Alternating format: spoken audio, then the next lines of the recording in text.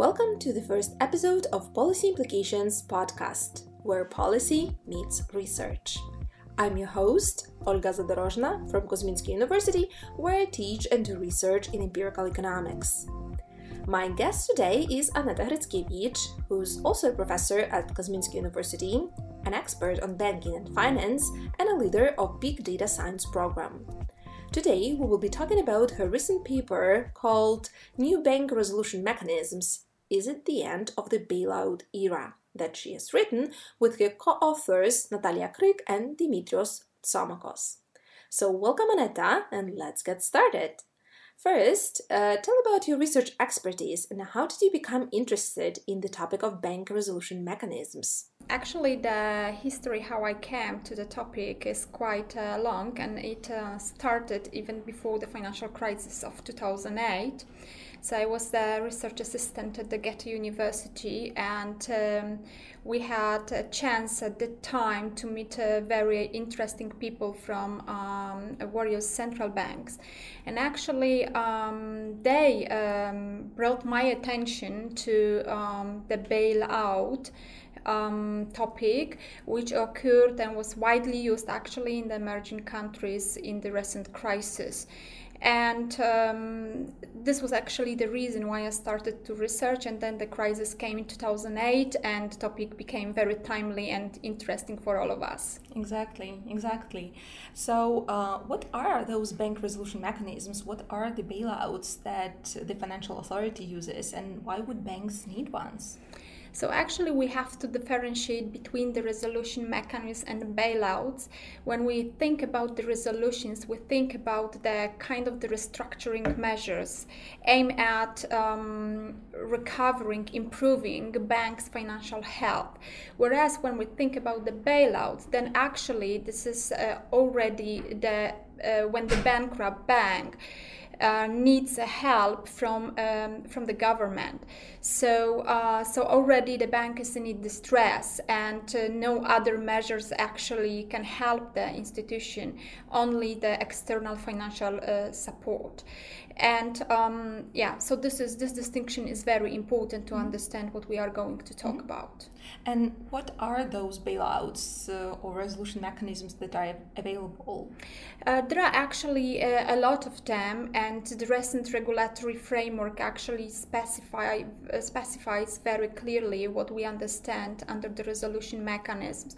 So when the bank is in distress but it's not bankrupt yet, actually the banks have a set of the instruments which can be used to improve its financial health, and among them are such measures as transferring bad asset to the external company, which is called in the literature bad bank or asset management company.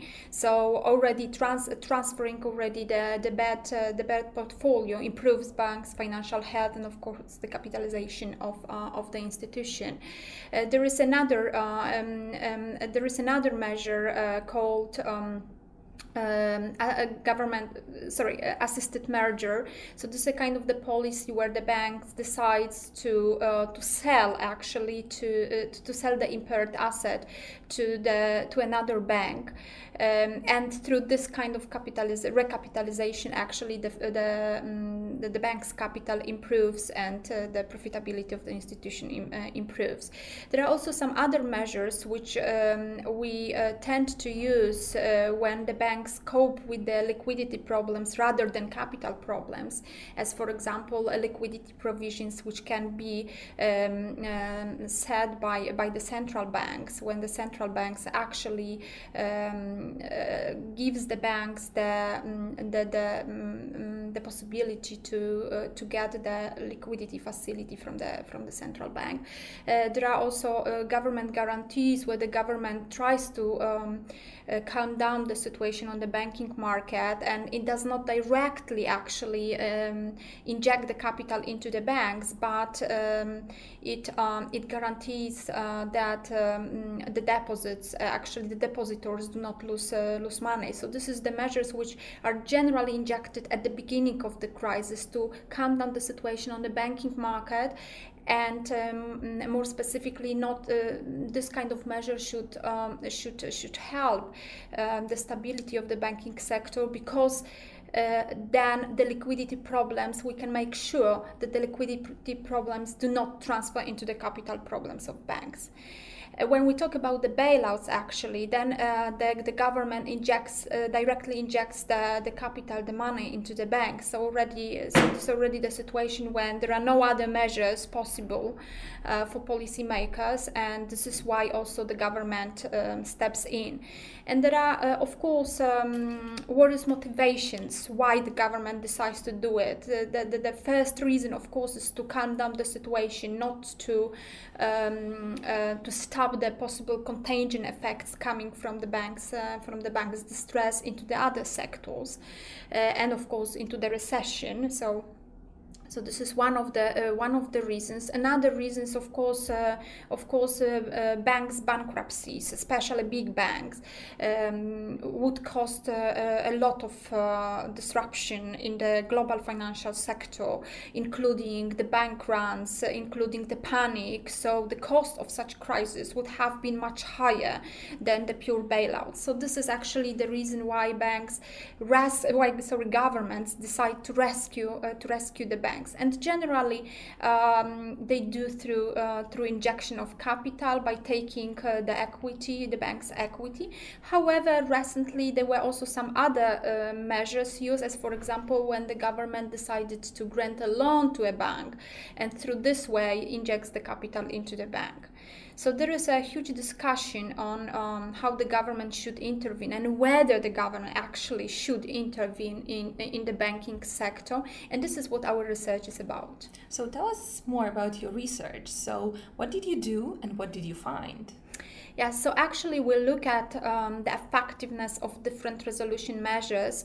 So since 2014, the European directive abandoned actually the bank's bailouts, so abandoned the taxpayers' money to be injected into the banking sector.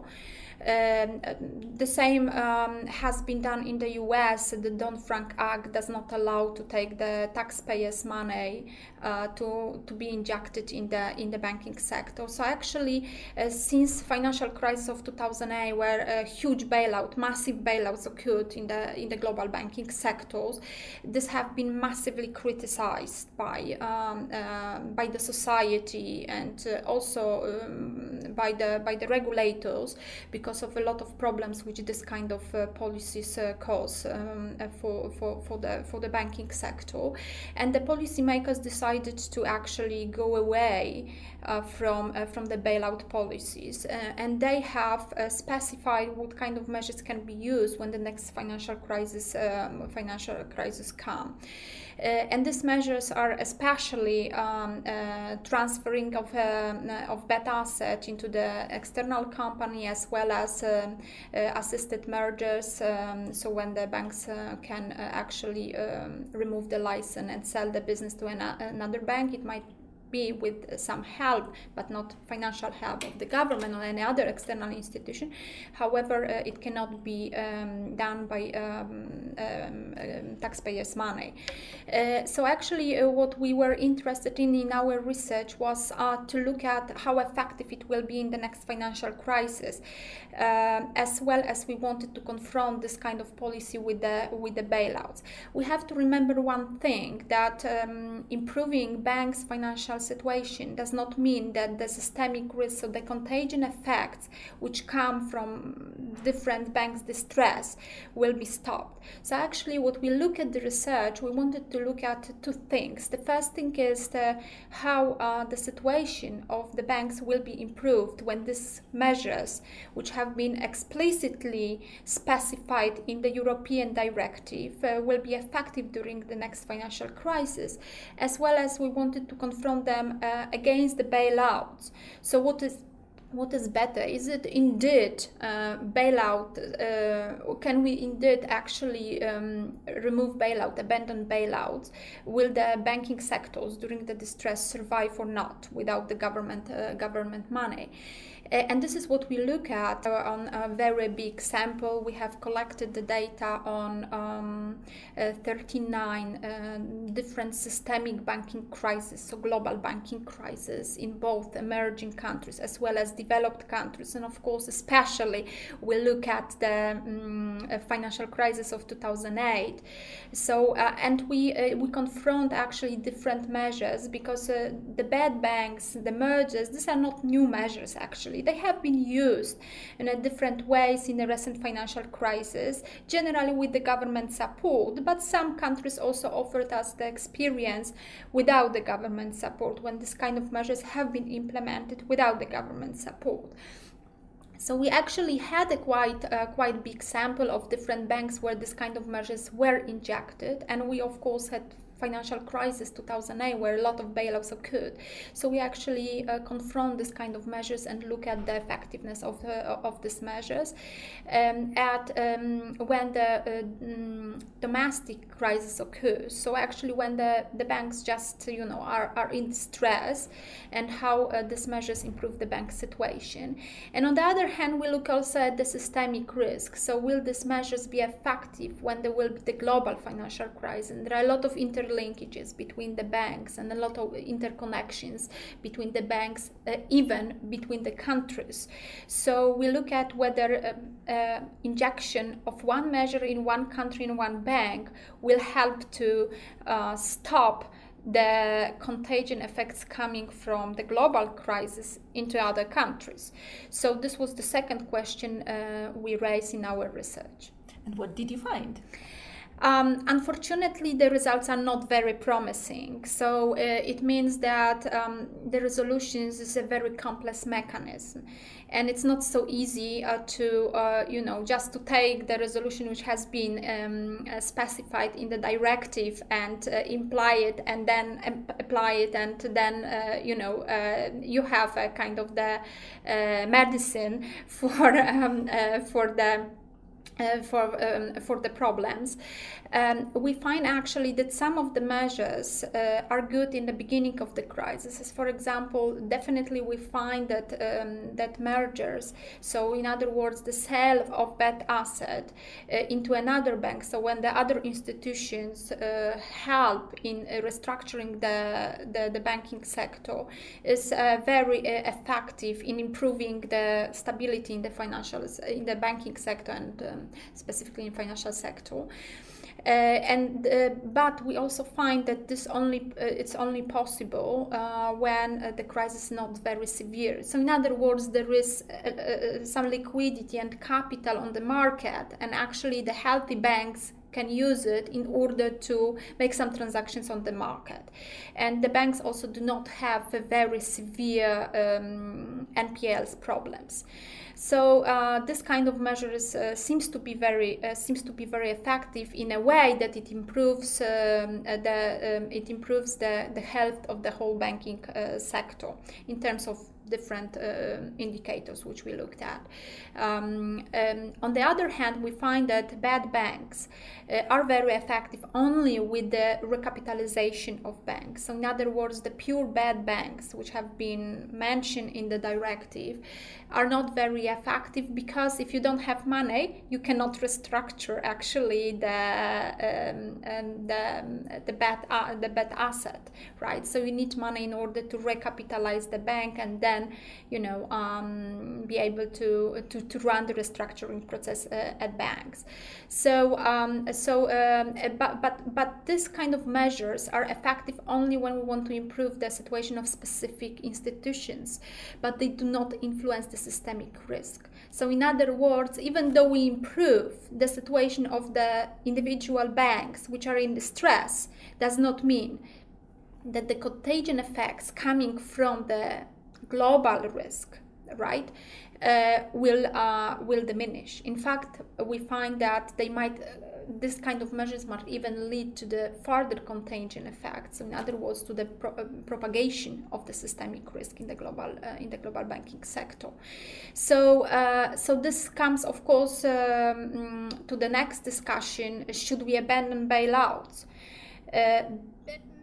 And this is what our literature finds, that the bailouts are not very effective in improving banks' health, because actually the politicians do not have know-how, experience in running the restructuring of banks. So this is of course clear. But on the other hand, the guarantee which the government gives that depositors' money will not disappear from the banking sector stops the contagion effect, stops the systemic risk, and also the guarantees that the banks do not go bankrupt, of course, restores the confidence in the banking sector.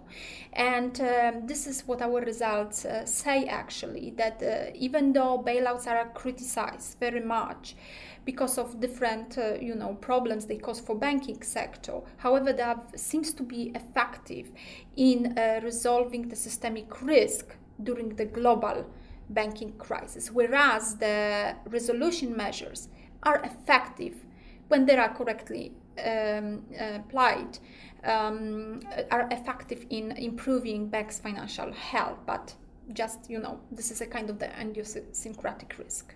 Right. So what do you think the Europe or the world in general, they are ready for the next financial crisis, taking into account your results of the paper? Whether we are ready, the financial crisis which come next will have a totally different nature for sure. So we are entering, COVID-19 and the problems which we are facing to now are totally different that we used to have in 2008.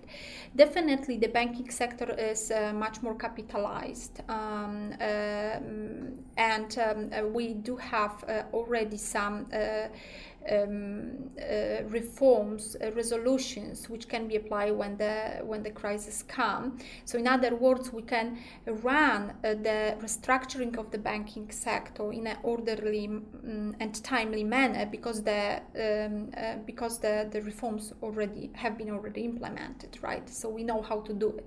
In 2008, it was a little bit like in chaos. So we were trying to do everything, right? Just because at the beginning we even didn't know what is happening and how the crisis will evolve. So actually we're trying to use everything what was possible for policymakers. Right now we know how to react. Now we know what kind of measures can we use when the banking crisis comes. But the crisis will be different because the circumstances, the environment which we are currently facing to is totally different. So first of all, the profitability of banks is much lower than it used to be before 2008. Secondly, the governments have injected a lot of money already to face with COVID-19.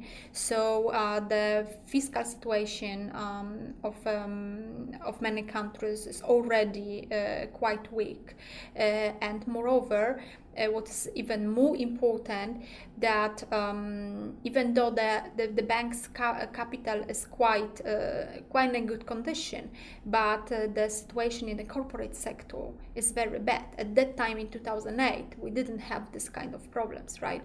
So there will be definitely the crisis will be totally different, but the measures will be probably how to cope with the banking crisis probably will be the same. I don't think that we move away from the bailouts. I think that in severe crisis, systemic crisis, the bailouts will occur, because there is no other way, at least we don't know yet, the way how to stop the contagion effects coming from the systemic risk. And the measures which have been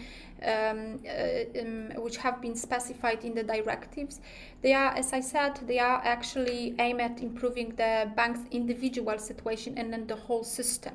So this is actually the drawback, and this is why these measures are also criticized. So they are good when the crisis is local, but they will definitely not help when the crisis is gonna be systemic. So there is still a scope for improvement, but there are some good things coming from the bailout measures and the resolution mechanism. So some things are still promising, and we can say that hopefully the next crisis will be dealt with better than the previous ones, right? Definitely, yes. Okay, thank you very much, Aneta, and thanks for being here with us and sharing your thoughts on the bailout measures and the financial crisis. Thank you very much.